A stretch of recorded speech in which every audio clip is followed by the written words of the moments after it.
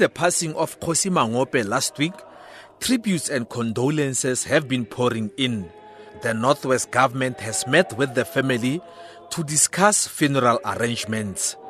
Traditional Affairs MEC Ontlametse Motshwari, who led government's delegation, told the family that they want to give Kgosi Mangope a dignified send-off. Motshwari says they have sent a request to President Jacob Zuma to honor Mangope with a state funeral. We have applied to the presidency to give Re Kgosi Lucas Manyane Mangope a provincial official funeral category 1. We are, however, still awaiting for the response. Upon receipt thereof, we will work together with the family to bury Re Kgosi Lucas Manyane Mangope.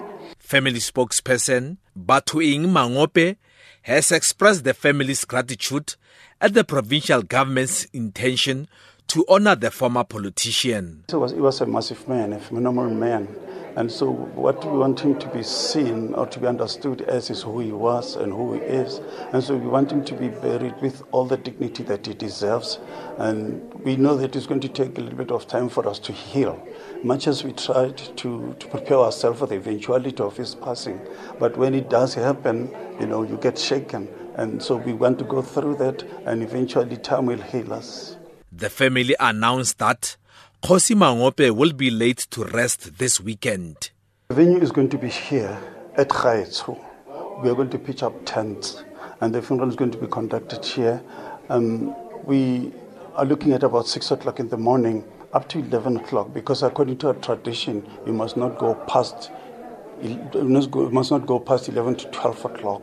So all the other programs, whoever is going to be partaking, everything must be congested into the time from 6 to 11 o'clock. A memorial service will also be held on Wednesday at a venue to be announced later. I'm Patrick Dintwa in Motswedi outside Zeerust.